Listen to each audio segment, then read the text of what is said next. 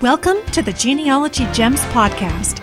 It's a show filled with family history, research, strategies and techniques, news and entertainment, and inspiration. And I'm your host, Lisa Louise Cook.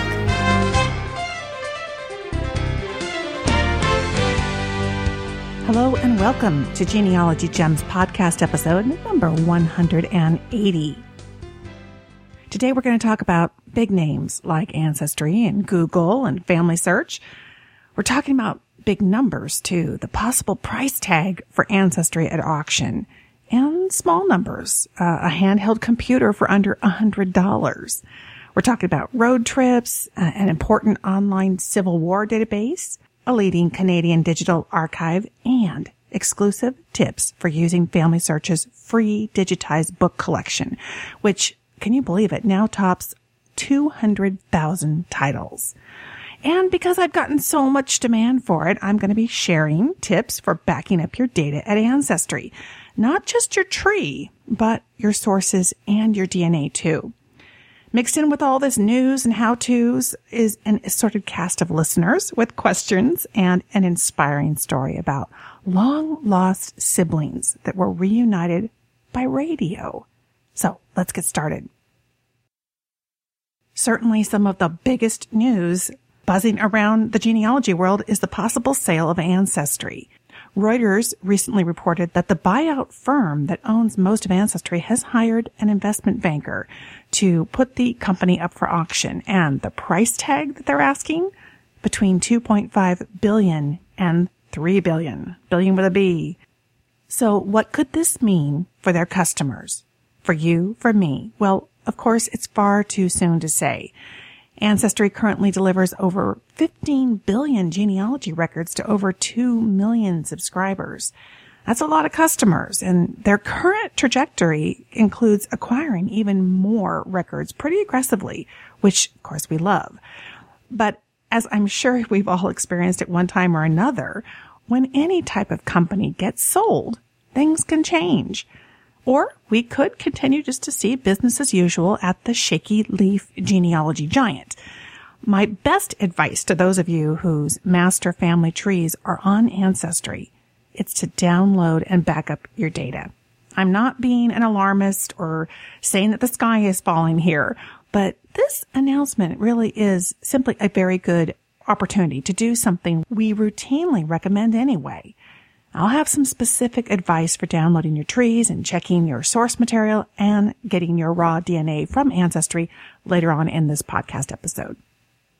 But in other news, have you noticed that Google is now answering the questions that you Google instead of just giving you search results with the keywords in your questions?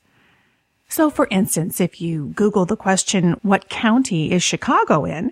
Google will respond at the top of your search results with a big, fat Cook County headline, followed by some key facts about the county, kind of broken out in an answer box.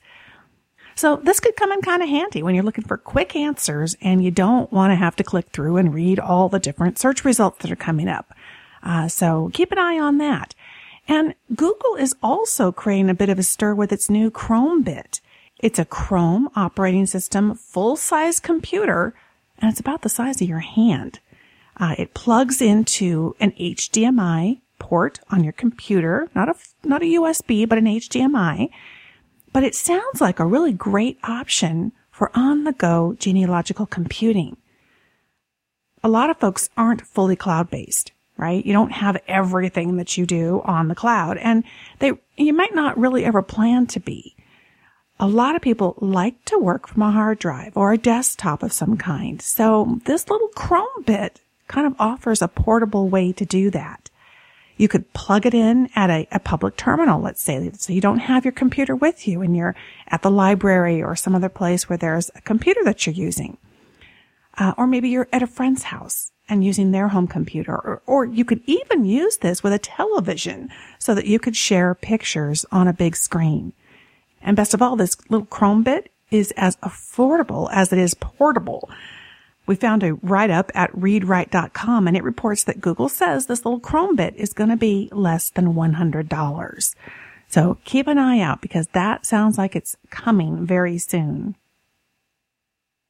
Also, over on our Genealogy Gems blog, lately we've been reporting, of course, we do this each Friday, on new records that are coming out and new record collections.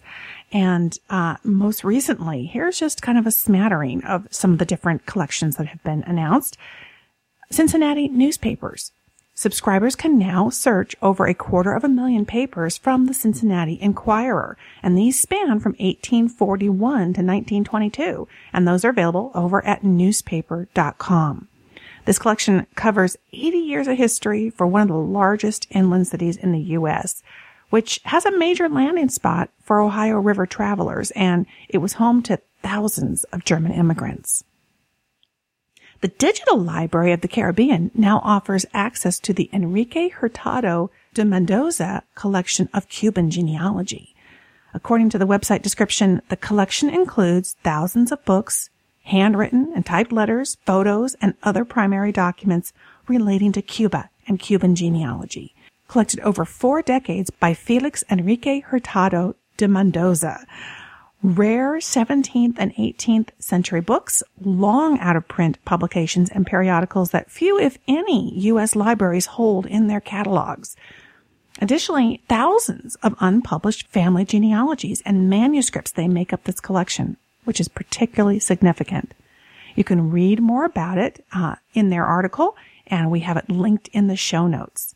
So if you have Cuban roots, this is one to take a look at. And one of New York City's oldest and largest cemeteries has put up a free database with thousands of burials, among them Civil War soldiers, former slaves, and a lot more. Greenwood Cemetery has more than 500,000 burials dating back to 1840.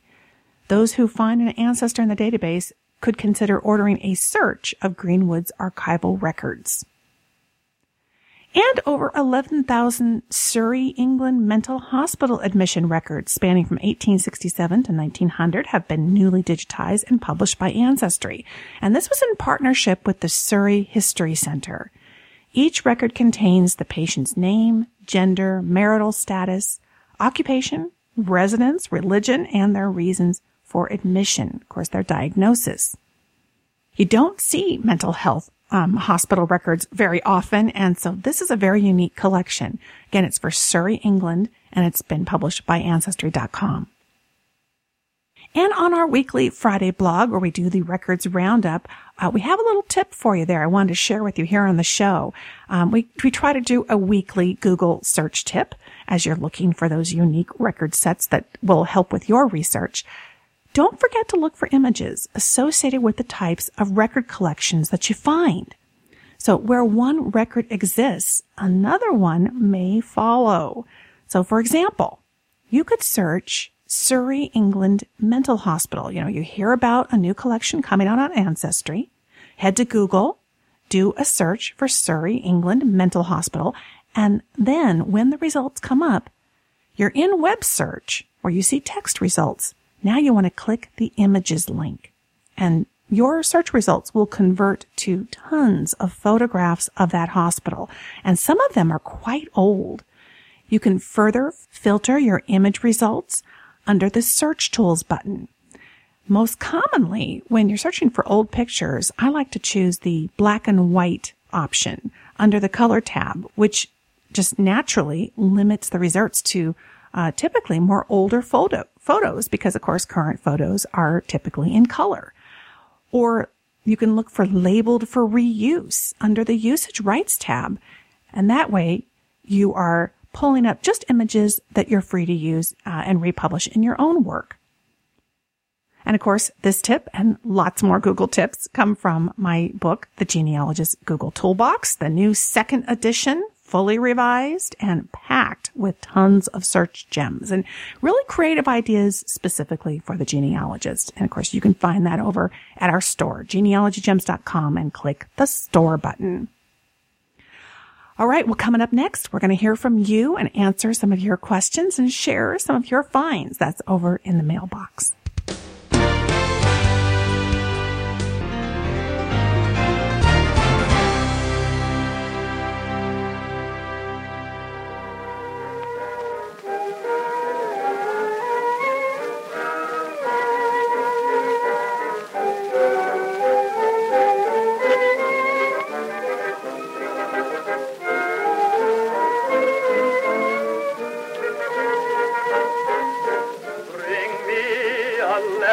from my proud old dad, who knows that we are winning, and I'll bet he's glad. But more than any other, a line from my old mother. Bring me a letter from my hometown. Well, here in the mailbox recently, Tom wrote in with a question about a Civil War veterans database. He writes, I've been a listener of your podcast for quite a long time. Great job. Thank you, Tom. He says, we have a grassroots group trying to locate and document Civil War veterans buried in Washington State. And he asks, is there a good website where I can enter a name and unit identification and get results of the person's Civil War service? I'm having a really hard time finding U.S. Navy sailors. Well, it sounds like Tom's conducting a very worthwhile project. You can learn more about it. We'll have a link in the show notes for you if you are interested in Civil War veterans buried in the Washington State. But to answer the general question, an excellent resource, but one that's still in progress for sailors, with only about 20% of their collection devoted to sailors, is the Civil War Soldiers and Sailors System. It's known as CWSS. We've talked about it here on the podcast, both in the free show and more in depth in our premium podcast. The Civil War Soldiers and Sailors System, it's a mouthful, describes its resources as a database containing information about the men who served in the Union and Confederate armies during the Civil War. Other information on the site includes histories of Union and Confederate regiments, links to descriptions of significant battles, and selected lists of prisoner of war records and cemetery records. Certainly a great find for anybody with Civil War ancestors. And as I mentioned, this is an excellent resource for soldiers, but as far as sailors go, the site does kind of clarify what they have there. It says, the Civil War Soldiers and Sailors System currently contains only the records of approximately 18,000 African American sailors, though additional records will be added in the future. The information in the Sailors database is derived from enlistment records and the quarterly muster rolls of Navy vessels. A Howard University research team is behind this amazing project, and they use muster rolls to fill in missing data or correct apparent misinformation. So in the show notes, we're going to have a link to an article from the National Archives about African American servicemen in the Navy during the Civil War. Fascinating read, and certainly connects really well with this CWSS website. But if a Navy ancestor isn't among those already listed, my first instinct is always to turn to Google searches first. So I ran a search in Google Books for free digitized books meeting the criteria Civil War. I put that in quotation marks so it would be a mandatory phrase. And I added the keyword sailors, put that also in quotation marks, again, making it mandatory in all results. And some resources did pop up in the search results. I'll put a link to these results in the show notes, because rather than going through all of them one by one here in the podcast, but check it out. If you're looking for Civil War sailors, I think that you'll be very interested in my Google search results list. Here's just one example. There's the Manchester Men, which appears to be a published list of those who served from Manchester, New Hampshire. So you can see there's some very unique collections out there. Sometimes they're on an archive or a library website, but sometimes they're just another genealogist who has been doing some research in that area, and they've posted it on their website. So you gotta love Google search, because it's going to be able to go out into the nooks and crannies of the internet and find all available resources that match your search criteria. Here's another email I got recently from Alexis. She says, I just had to email you and say thank you for all you do. I am 23 and finding that I am obsessed with family history. No one around me seems to understand why, but I love it. And I was thrilled when I found your podcast. Though I'm still pretty young, I've been behind on some technologies like podcasts, but now I'm addicted to those too. It makes work so much better. Though I wish I didn't have to work at all, so I could just research and apply what you teach instead. Wouldn't that be great? I have been on a genealogy podcast marathon. I'm still quite behind on Genealogy Gems since I just found you in 2015, but I'm working my way through it. And I started a blog, of course. I just mentioned you in my last post as well. It's called Geneaholic Confessions, and you'll find it at geneaholicconfessions.blogspot.com. It's just starting, but I really want to be part of the Genia Blogger community because it sounds like you guys have tons of fun. Thanks for all you do. Well, I love hearing this. And hey, for those of you who are a little further along in life, just know you are in good company. Not everybody who's in their 20s is a total tech aficionado. So we're all in this together. We're all learning about how to use and harness technology for family history. It certainly makes it a lot of fun, and it brings up all kinds of new opportunities, which is exciting to think that there's new avenues to pursue. So, Alexis, I'm really glad that you found the podcast. Thank you so much for joining us. And I hope you know that for this podcast, we do have an app for that. You can find it in the App Store, whether you're using Windows, iOS, or Android.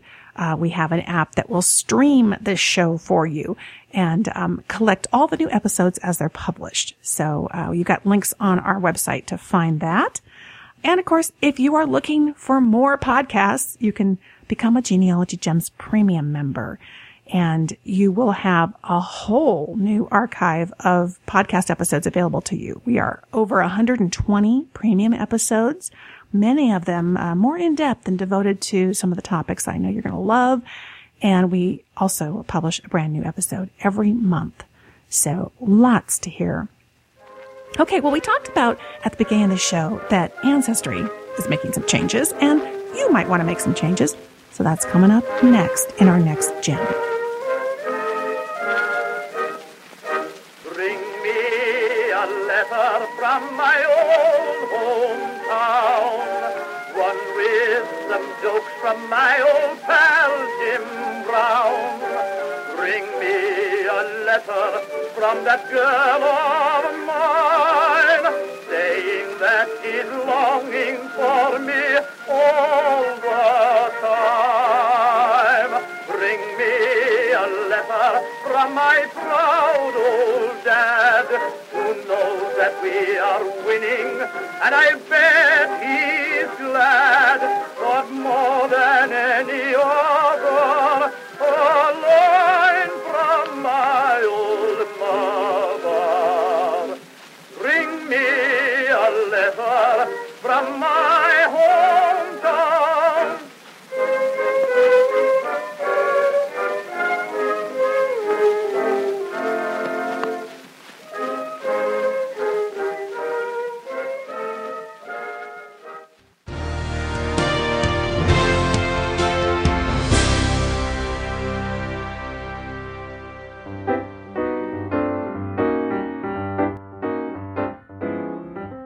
You know, I always advise people to keep their master family trees at home on their own computers, not online. The family tree software I recommend is Roots Magic, and I'm pleased to announce that Roots Magic 7 is out, and it's better than ever. Now, what do I love most about this new update? It's got to be the automatic hinting feature. It's like Google Alerts for genealogy websites. Roots Magic now automatically searches sites like FamilySearch and MyHeritage for possible matches to your tree. You're going to see light bulb hints appear whenever a match is found. Clicking the light bulb will open a web browser with matching records. They've got new accounts that let you easily publish and maintain multiple trees online, whether publicly or privately. And data management is easy with the new Data Clean feature that helps you quickly find and fix possible problems with names and places. Or use the File Compare feature to look at two different trees side by side and transfer information between them. These are just some of the dozens of new enhancements. You can give it a try right away with no risk with the free edition called Roots Magic 7 Essentials. So what are you waiting for? Go to rootsmagic.com. You'll see pretty quickly why professionals and beginners alike choose Roots Magic.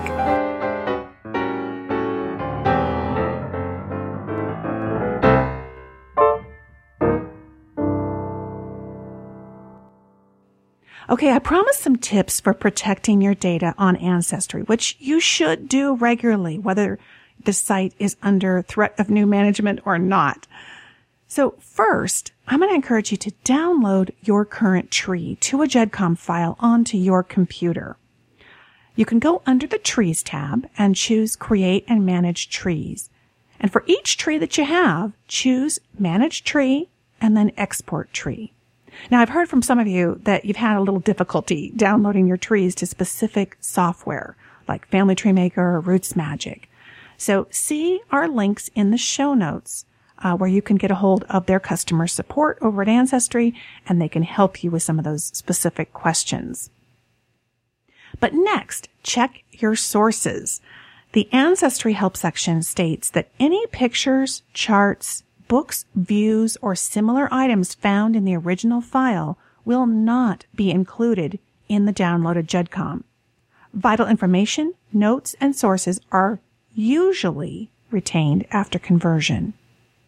So check your GEDCOM to see whether your source notes are intact after you export them.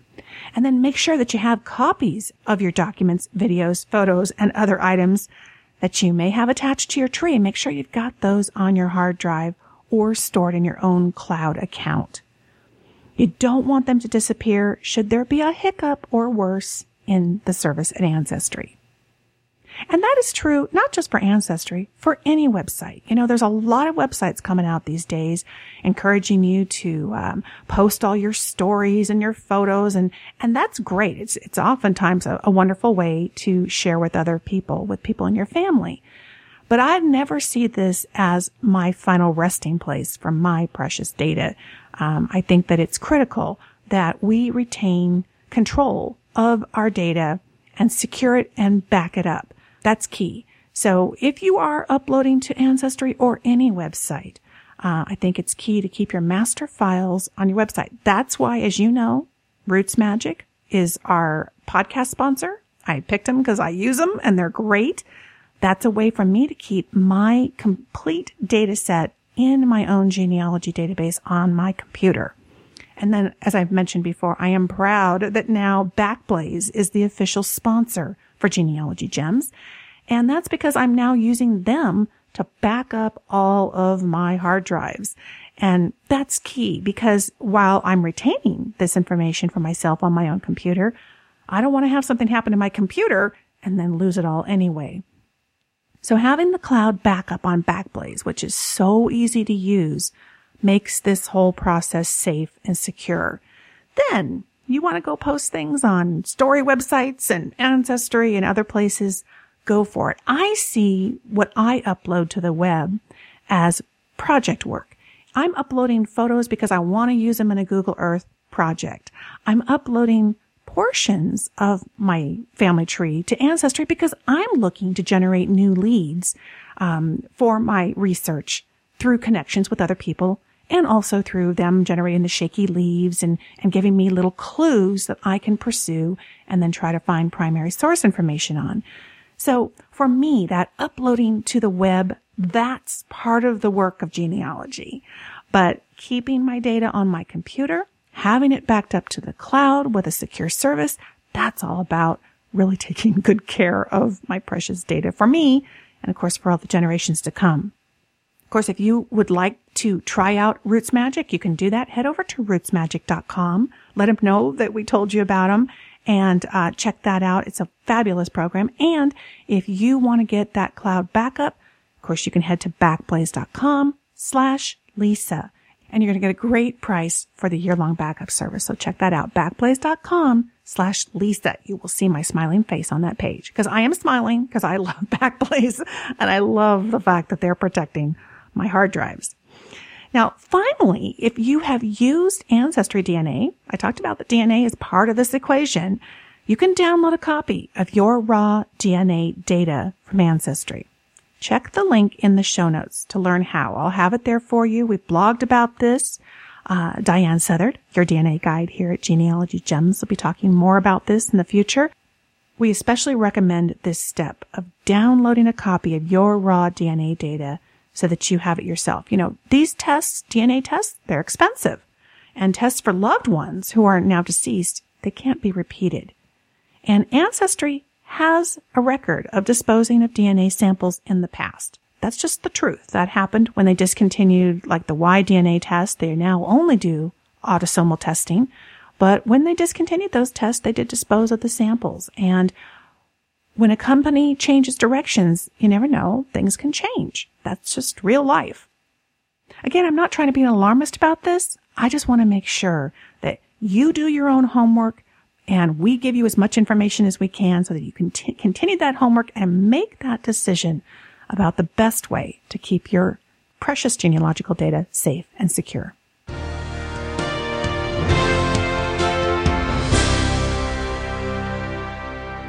You know, now that I've moved to Texas and what they lovingly call Tornado Alley, I'm more aware than ever that if anything ever happened to my genealogy files, I would be devastated.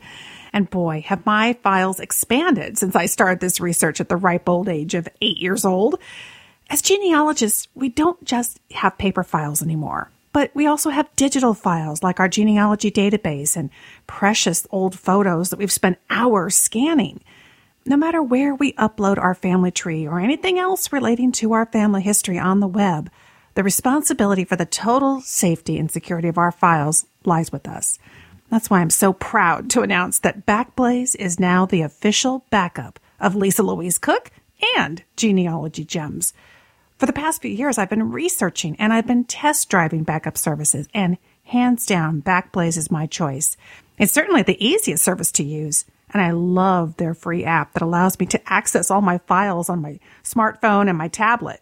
Plus, it backs up everything, including my video files. Yikes, I didn't realize before looking at Backblaze that other services skip over backing up videos. So don't wait another day to ensure that all your files are safe and secure. Back them up like I do with Backblaze. Head to backblaze.com/Lisa and scroll down. You'll see my smiling face there and a great offer. Just $50 for a year's peace of mind and the best cloud backup around. Go to backblaze.com/Lisa.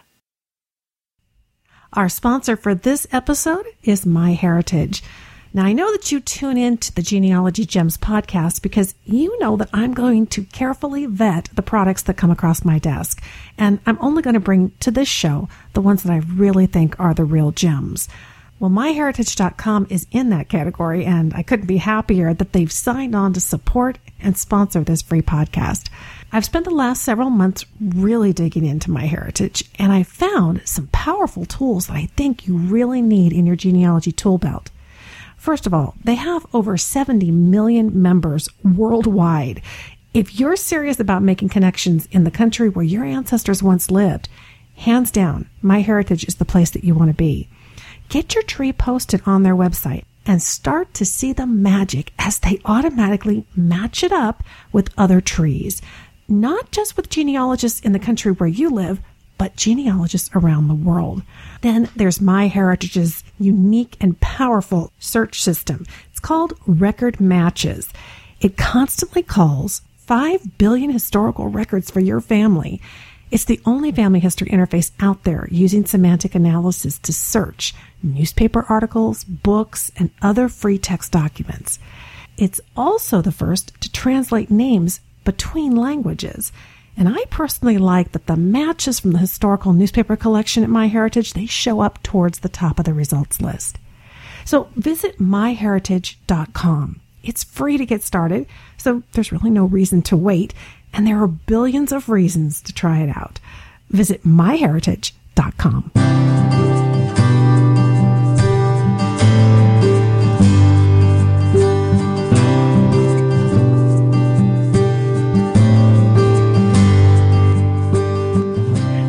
Gem, I have another tip for you. Google Books, which I mentioned earlier in this podcast, isn't the only place to find digitized family history books online. Another free and growing resource is FamilySearch's Family History Books collection. Of course, I'll have a link to that in the show notes for you. They've reached a milestone, 200,000 titles. And this collection began 8 years ago, and it includes family histories, county and local histories, genealogy magazines and how-to books, gazetteers, and medieval histories and pedigrees, according to the FamilySearch landing page for family history books. Digitally archived volumes like these are really so valuable because they are immediately accessible and because they're keyword searchable. That's really key to finding information fast, that keyword searchability. Well, here are 3 search strategies that you can use. First, look for only a surname in case the first name is written a different way or a different relative is mentioned. Second, in addition to surnames, search for the name of a neighborhood, a street, church, school, business, type of work, or other keywords that pertain to your family but aren't all focused on just the names. And 3, use the advanced search feature to focus your search in the FamilySearch Family History Book Collection for things like keywords in a title or a type of publication such as a periodical. You can use that advanced search. It'll prompt you to get more focused in your research. Now, once you're reading a book, you can click on the information icon. It's a circle with an eye in it, and it's typically up on the upper right-hand corner. And there you can see more information about the book that you're looking at, including source citation and copyright information, both key to your research. And, we were curious here at Genealogy Gems about how well FamilySearch's digital book viewer interfaces with mobile devices. So we asked FamilySearch, and it turns out that this is still a work in progress. And in fact, some browsers work better than others. Dennis Muldrum at FamilySearch told us that, quote, Safari does not work well with the viewer, unquote. Neither do mobile devices like the iPhone or iPad. The viewer works best with Internet Explorer or Firefox on your computer. It also works with Chrome, but the Adobe tools do not work. And they said that they are aware of the limitations of the viewer and are working to replace it by the end of the year. And of course, another great resource to go to when looking for items in the FamilySearch book collection is to head also over to worldcat.org. There is a partnership now between FamilySearch and WorldCat, and their card catalog is integrated there. So just to double check that you're finding all the gems that are tucked away in there for you, doesn't hurt to run your search through both locations. So that's FamilySearch's Family History Book Collection.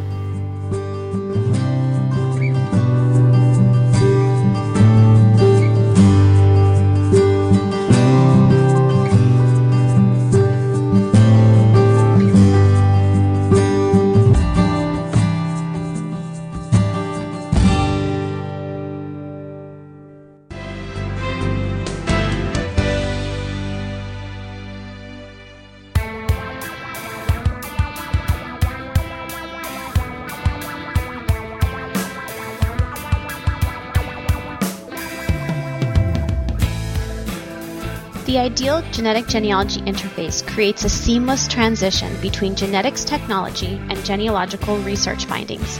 Most currently available tools are either technology without much genealogy or genealogy without much technology. Ancestry DNA is really pioneering the genetic and genealogical integration with its newest Ancestry DNA product update they are calling New Ancestor Discoveries. Welcome, Genealogy Gems podcast listeners. I am Diane Southard, your DNA guide. The goal of genetic genealogy is to aid your traditional research by verifying known connections and providing clues to as yet unknown ancestors.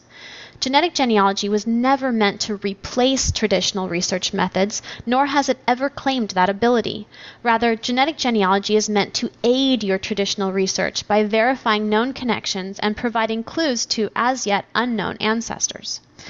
I admit, I dream of a future technology so precise that it pinpoints the locations of ancestors and defines our exact relationship to others. While we are not there yet, many have experienced a genetic test's power to obliterate previously held beliefs about relationship and heritage, and also create new, intricate, and personal relationships where before there were only blank spaces. In this sense, genetic genealogy can be viewed as a kind of police force of the genealogy world, righting wrongs and taking names. But I digress.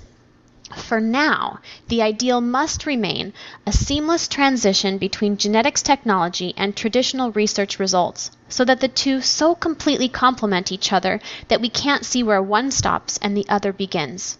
Yet, the two worlds are often separated by a chasm of misunderstanding and just plain ignorance.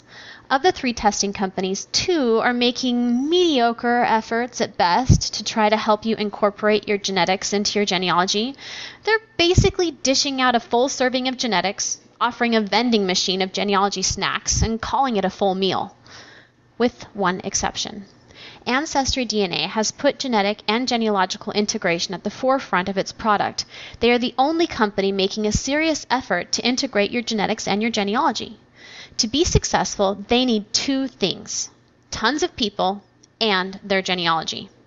The more people that test, the better the database becomes, not just in terms of the matches you find, but also in terms of statistics and the power that numbers have to solve complex problems like relatedness. So, how do they get more people interested in genetic genealogy? This reminds me of my early days at Relative Genetics, one of the first genetic genealogy companies. I was fresh out of college and tasked with training our CEO, CFO, quality director, and marketing director about what exactly it was that we did as a genetic genealogy company. None of these men had any experience in genetics or genealogy. In those meetings, as we were trying to figure out ways to grow our little company in an unknown industry, I felt like I was the constant downer to the party. As a scientist, I'd been trained that there are no absolutes. Whenever we talk about outcomes, it's always in terms of most likely or less likely, and to never, ever say always. So when they would get excited about an idea and propose wording for an ad campaign, I was always reining them in. After reading a recent announcement by Ancestry DNA, I feel like their marketing department had a meeting on the day that their scientific advisor was out sick, and without his or her corralling, they started a stampede. Which, of course, was exactly what they wanted. In their press release, Ancestry's Dr. Den Kahane, SVP and GM of Ancestry DNA, said, quote, "It is effectively a shortcut through time. You take the test today and we'll tell you who your ancestors were, for example, in the 1700s. You don't need to research records or build a family tree. Ancestry DNA now transports you into the past." End quote. Which is exactly what people want to hear, especially non-genealogists who are curious about their past but don't have the tools or know-how or interest in doing the actual genealogy work. But is it true? Is genetic genealogy a shortcut through time? Absolutely, says the marketing team. Sometimes, and that depends on factor A and factor B and situation C and, say, the scientists. And they're both right. The trick is to hear them both as you review these kinds of new advances in genetic genealogy. What makes the absolutely true is that one of the dreams of genetic genealogy is to use the DNA of living people today to actually reconstruct the genetics of our ancestors so that their actual DNA profile is known. Then it will be easy to identify their descendants, as we will be able to see immediately what part of our DNA came from which of our ancestors.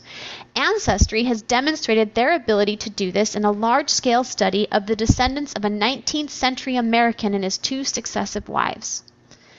Now for the sometimes. This full genome reconstruction hasn't been done yet for your grandparents or great-grandparents.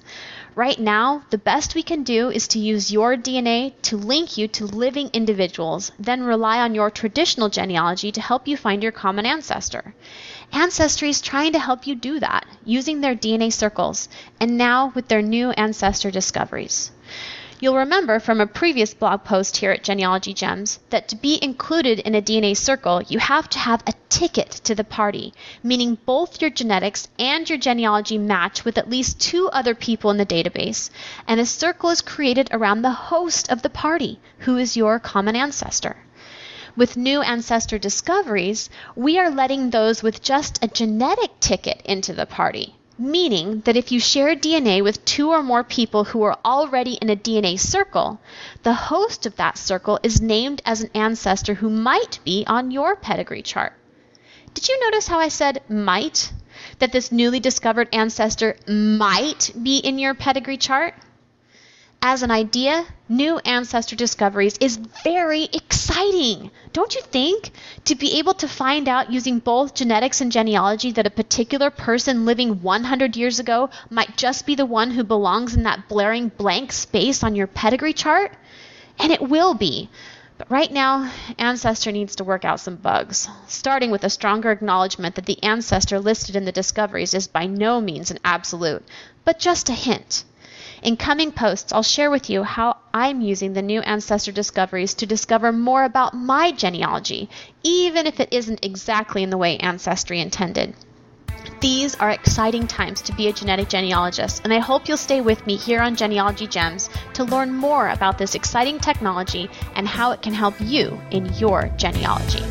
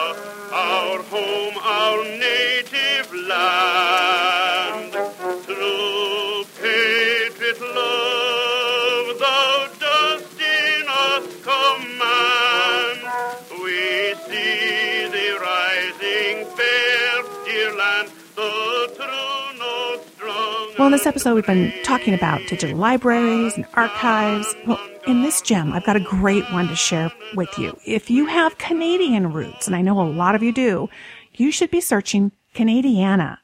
That's Canadiana.com. Canadiana.ca. Yeah, I had to practice it a couple times to say it right. You should be searching this website, Canadiana.com, regularly for family history information. Recently, over at newswire.ca, they described Canadiana as a digital initiative of extraordinary scale. It's a joint effort of 25 leading research institutions, libraries, and archives working together with the goal of creating Canada's multi-million page comprehensive online archive. Its digital collections chronicle Canada's past since the 1600s, and most of this content is free. So, for example, there's the Free Heritage Project, which, quote, aims to digitize, preserve, and make accessible Canada's archival materials for Canadians and the world, unquote. Their large collection of genealogy materials so far includes immigration records, church records, land records, family histories, voters lists, and a lot more. Military history, government documents, and Aboriginal records are also well represented in this collection. So check back often. More is coming, like local and regional newspaper digitization and records of the Canadian Expeditionary Forces. Another part of Canadiana is the Canadiana Discovery Portal. This gateway to digital collections from 40 repositories points to 65 million pages. Sample subjects include Ontario genealogy and War of 1812 campaigns, and this portal is also free to use. Now, one part of the site that's awesome but not free is the Early Canadiana Online. It has 5 million images already, and it expects to grow to 16 million. A subscription is going to run you about $10 a month or a year for $100. And I'm assuming that that's in Canadian currency. According to the site, it's, quote, a full-text collection of published documentary material, including government documents and specialized or mass-market periodicals from the 16th to the 20th centuries. Law, literature, religion, education, women's history, and Aboriginal history are particular areas of strength, unquote. The site describes itself also as the most complete set of full-text historical content about Canada, including books, magazines, and government documents. Now here's a tip. Scroll down on the home page to click the Genealogy and Local History portal. But, of course, don't ignore the rest of the site. And so abides old Canada from east to western sea, where'er thy pines and prairies are, thy true north strong and free. O Canada, O Canada, O Canada, we stand on guard for thee. O Canada, we stand on guard for thee.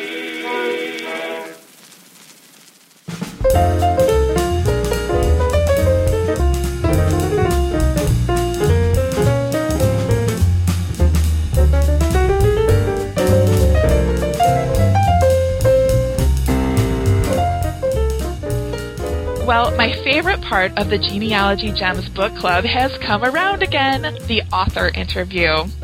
This quarter, we are featuring The Lost Ancestor, a genealogical crime mystery by British author Nathan Dillon Goodwin. Today, we welcome him to the podcast. Hello, Nathan. Hello. It's nice to have you on. Thank you. It's nice to be on. Thank you. Good. Tell me where you're talking to us from. I'm talking to you from my little office in my house in Sellinge, which is in Kent on the south coast of England. Wonderful. Well, I'm here in my little office on the north shores of the United States on Lake Erie in Ohio. So, hello. It's wonderful that technology permits us to chat like this. Yes. It's very good. Okay, and we have some really good things to talk about. As I mentioned when I introduced this book in the April podcast, The Lost Ancestor is the second book in the Forensic Genealogist series. Nathan, tell us a little bit about this series and how you got started on it. Okay, so back in 2008, I was doing a creative writing master's degree, and as part of that course, I started to write what was called The Forensic Genealogist. And it was very well received by my classmates, and they kind of encouraged me to keep going with it and to finish it, and I did. But then it kind of got put on the back burner, and I trained to become a primary school teacher, and that took over, and so it just kind of sat there untouched for a while. And then I found Steve Robinson's first book, In the Blood, which I really enjoyed, and I thought, oh, there is a market for this genre out there. And so I contacted Steve, and I said, kind of explained my situation, that I wanted to write, and I'd got this book, and he was, again, very encouraging. And so I thought, okay. So I got up at 5 o'clock in the morning every morning and did an hour's writing before work, and polished it and finished it, and finally published it in September 2013, and then got stuck straight into the follow-up, The Lost Ancestor. So that came about. That's fantastic. So what inspired this kind of character in this kind of series, Forensic Genealogy? Why this? I think it kind of comes from my own imagination, really, a lot of it. I had this idea of the detective genre kind of has been done a lot, and I thought it'd be quite interesting to come at it from a different angle and have a crime committed at some point in the past, but which is not solved by a policeman or a detective in the traditional sense, but a genealogist. And so I kind of thought, okay, we'll go down that route. And I love family history. And so whenever I've been doing my own research, I've come across people and photographs or things, stories that I thought that would make quite an interesting story. Not quite as exciting as The Lost Ancestor, I don't think, but I've come across things I thought, that would be a good story. And as I said, when I started in 2008, it hadn't been done by then, and so I kind of dismissed it. But I think it's a good market for genealogists. Well, yeah, absolutely. So The Lost Ancestor opens with your forensic genealogist hero, Morton Ferrier, accepting a client's challenge to discover whatever happened to his great-aunt Mary. So why does the client care so much about a great-aunt? Sure, we ask these questions about our own parents and grandparents and great-grandparents. Why does he care so much about her, and what's the mystery? So the client, he's called Ray Mercer, and he was raised by his grandmother, who ended up becoming more of a mother to him than his own mother. And she had a twin sister called Mary Mercer, who vanished in 1911 kind of without trace. And so he was very close to his grandmother, and he wanted to try to find out what happened to this twin sister, so that he could go to his grandmother's grave and kind of say, I found your sister, I found out what happened to her. The fact is as well, he's dying of cancer, and so he's tried to do the research himself, and he's got nowhere. He's got her birth certificate, he's got her on the 1901 and 1911 census, and then that's it. She vanishes. He can't find a marriage, a death. He can't find immigration. There's nothing for her. And so he kind of hands it over to Morton to try to find out what happened to her. I think we've all had those frustrations with these ancestors who just disappear from the historical record. Now, I'm not sure that any of mine have such a fascinating story, or maybe I just don't know yet because I haven't found it yet. So without spoiling it for those who haven't finished the book, tell us something about how the action unfolds for Morton and for Mary. So Morton accepts the case from Ray Mercer and kind of promises that he'll find out what happened to her. And he comes at it from the premise that somebody or some people at some point must have known what happened to her that day she disappeared. And so he draws up 3 lists of people. There's work, family and friends. And he starts to do various research techniques to work through those lists and try to find out what happened. And so he'll go to archives, he'll go write letters to living descendants of people that she worked with, and he goes to Blackfriars, which is this large country estate mansion where she worked as a housemaid, and where on an afternoon off she left for home and didn't ever show up at home and didn't return to work and disappeared. And so he goes there, and in pursuing these various lines of research, he kind of inadvertently sticks a stick in a wasp's nest and riles some people who, without giving too much away, who don't want him to find out what happened to Mary Mercer, and they kind of try to stop him doing anything they can to stop his research. Wow. It's a really, really fun read. So, Blackfriars, tell us about this setting you chose. It immediately, of course, made me think of Downton Abbey, although the way you describe it, it's not quite that grand. But tell us a little bit more about Blackfriars and why you chose it. Yeah, it was a kind of I'm glad you spotted that. It was a kind of a nod towards Downton. I do love the programme, and whilst I was writing The Lost Ancestor, I visited Highclere Castle, where Downton is set, several times to try to it's this kind of the scale of the place and the hierarchy around that Edwardian period that I really wanted to try to capture. So Blackfriars isn't quite as grand as Downton, but it has that kind of feel to it and the appearance of it. And in the book, Blackfriars in the modern day setting is used as a film location for a fictional program called The Priory. So again, it's another nod towards Downton.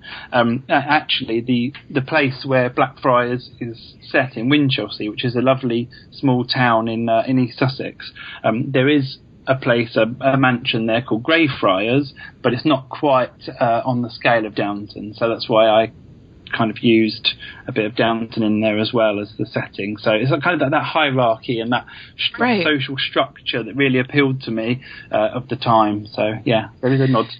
It really does, and it appeals to so many people, clearly, with this success of an interest in Downton Abbey. Why do you think it's so appealing, these characters sort of between the stairs and behind the scenes in the grand banners? Why do we love them so much? I don't know. I think it's because it's so alien, really. It's only 100 years ago, and yet it's so very different to our lives now. I mean, that class system, I guess it still kind of exists, but not to such a degree where you've got that definite divide between the two classes. And I think that we're, as readers and as viewers, we're kind of just as appealing. It's almost like looking at another species, isn't it? It is kind of, and I think you're right. It's that the idea, I had to keep reminding myself, really, this is only 100 years ago that this kind of stratification was there, and I think you're right. I hope you enjoyed this portion of our interview with author Nathan Dillon Goodwin.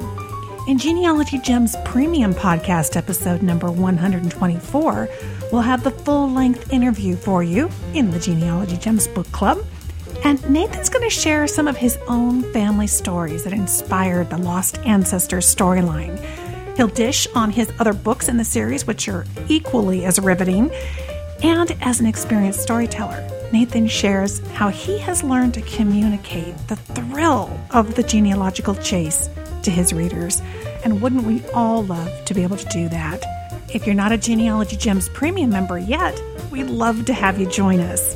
Head on over to genealogygems.com and click Premium in the menu.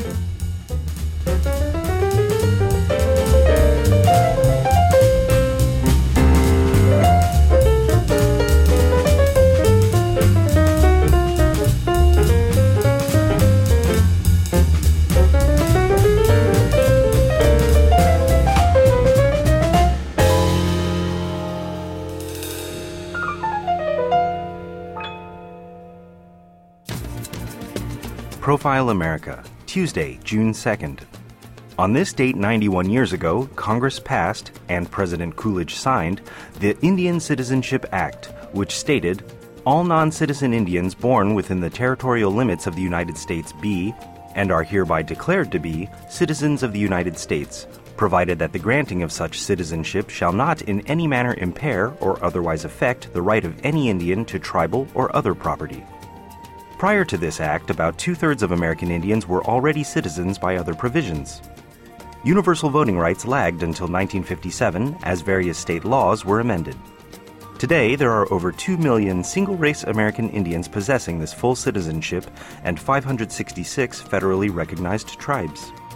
You can find more facts about America from the U.S. Census Bureau online at census.gov.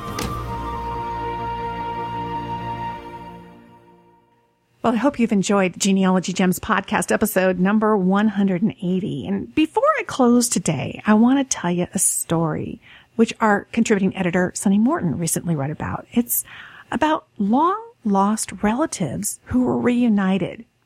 We hear a lot of stories like that. You know, relatives who rediscover each other online, through technology, through DNA testing. But this story does happen a bit through technology, but it happened in 1926. Sunny found the story in a newspaper article. So the children of a man named Alonzo Jones, they were sitting around one day listening to the radio. And then they heard the announcer say, Alonzo Jones, wherever you are, listen. Your sister wants to see you at Worthington, Ohio. She has not seen or heard from you in 40 years. You were born at Antiquity, Ohio at the time of the Civil War. You were reared by Captain William Roberts, an Ohio River flatboat man. You went with him on a produce boat when you were a boy, and you ran away while the boat was lying at the bank in Arkansas. The article reports that the man telegraphed his sister and arranged to meet her, all because she'd had a dream that the radio could help her find her brother, and she tried it, and it worked. What an inspiration. Back from 1926, it reminds me of the value of thinking outside the box, of using all available technologies, whatever they are at your time and place, and of never giving up when you are looking for family. 40 years after she lost her brother, she still thought of him, and she finally figured out how to find him. Well, I'm glad you found us here at Genealogy Gems. You can stay in touch with us through subscribing to our free newsletter, the Genealogy Gems newsletter. Head to genealogygems.com, enter your email address, and every Thursday you will hear from us and everything that's new here at Genealogy Gems, the best tips and tricks to make your genealogical life a lot easier and more successful. And of course, when you sign up for the free newsletter, you get our free 20-page ebook on Google search strategies just to get you started. And of course, we invite you to become a premium member if you aren't already. We've got even more great gems, ideas, and all my most popular classes on video with the handouts, all available to Genealogy Gems premium members. You can find that under the premium tab at genealogygems.com. Thanks so much for listening, friend. I'll talk to you soon.